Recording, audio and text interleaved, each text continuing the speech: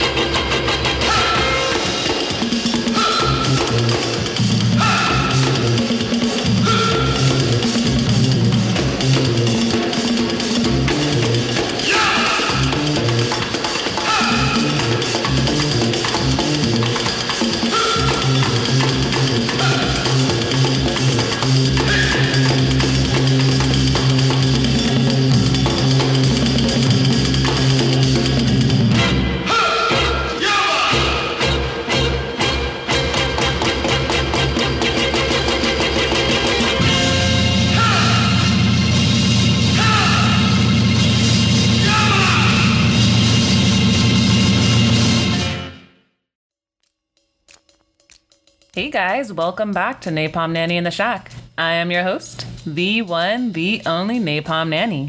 And I know I've covered motorcycle outlaws in previous episodes, just don't ask me which ones because I sure as hell don't remember. But I'd like to bring to light a few motorcycle outlaws that you may have not known or heard about. But before I do that, if you haven't yet, find me on Instagram under Napalm Nanny in the Shack. And if you feel like buying me a cup of coffee, my Venmo is Windex Burns My Eyes. And as usual, if it's within your means and if you feel like doing so. Now on to the show. When people think of Pancho Villa, most think of the revolutionary as a stoic man who sat atop his horse with bandoliers adorning his chest. But that is only a fraction of who he was. The man loved motorcycles and actually used the two-wheeled mechanical beast in his raids during the Mexican Revolution. There have been eyewitness accounts that verify Villa using Indian Power Plus motorcycles to attack Torreon, which he captured successfully in 1914. But he wasn't the only one to use motorcycles in battle. In 1916, Villa attacked the U.S. city of Columbus, New Mexico, bringing the United States military into the conflict. This is where President Wilson sent General Blackjack Pershing down to Mexico with orders to capture Villa. So Pershing took 5,000 men, trucks, planes, and motorcycles to aid in finding Villa. And this was the first time that motorcycles had been used in an armed conflict by the U.S. military, and it was Harley-Davidson that provided them. So Harley supplied a number of J models, which were powered by F-head engines and capable of speeds of up to 60 miles per hour. And a combination of solo motorcycles and sidecar models were ordered by the military. And the sidecar models were additionally equipped with machine guns, making them into mobile gun platforms for the fast attack missions. And the US military was pleased with the performance of the motorcycles, which played an important part in recommending them for service during World War I. And with all that being said, here's this week's playlist.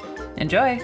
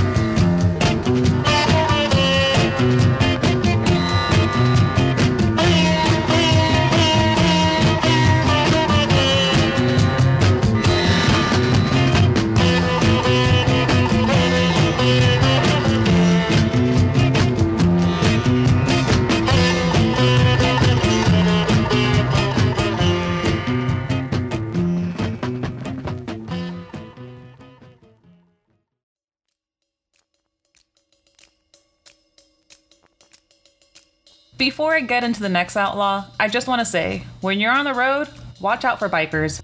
Share the goddamn road, don't be an asshole, and be aware of your surroundings. So, Bessie Stringfield was the ultimate outlaw. She rode her Harley Davidson across the United States on her own terms despite the dangers of the Jim Crow era. This badass African-American woman got her first motorcycle, a 1928 Indian Scout, while she was still in her teens and taught herself how to ride it.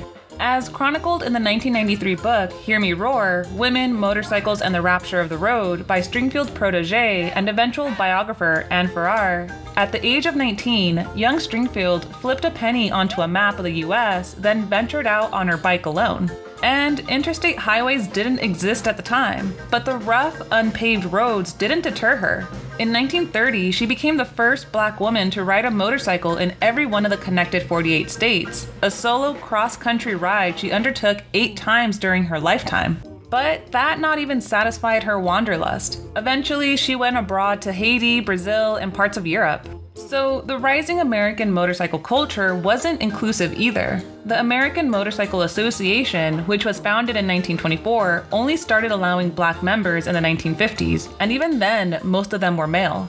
But by the start of World War II, Stringfield became an asset to the United States government as a civilian motorcycle dispatcher, the only woman in her unit. With a military crest attached to her blue Harley-Davidson knucklehead, she carried documents between domestic US bases. Later, in the 1950s, Stringfield settled in Miami, bought a house, and became a nurse. And in her early days in Florida, she clashed with the local police. As Stringfield recalled in a 1996 issue of American Motorcyclist, when she tried to obtain her motorcycle license, the police made it clear that they were not about to let a Black woman ride a motorcycle around their city. Determined, Stringfield demanded a meeting with her captain, a white motorcycle cop in the Black precinct. He took her to a nearby park and ordered her to perform several difficult motorcycle tricks. Of course, she nailed them with ease. From that day on, I didn't have any trouble from the police, and I got my license too, she said. And with all that being said, here's the rest of the playlist. Enjoy!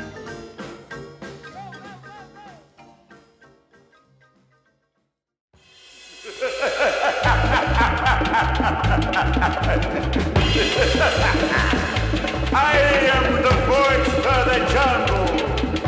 I am the eyes, the ears. I know everything.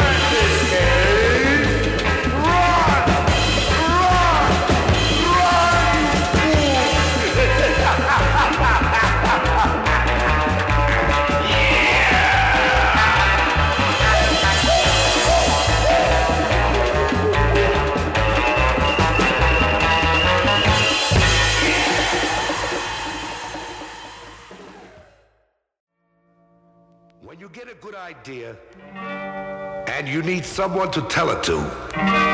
Just scratch your head and roll your eyes and simply say,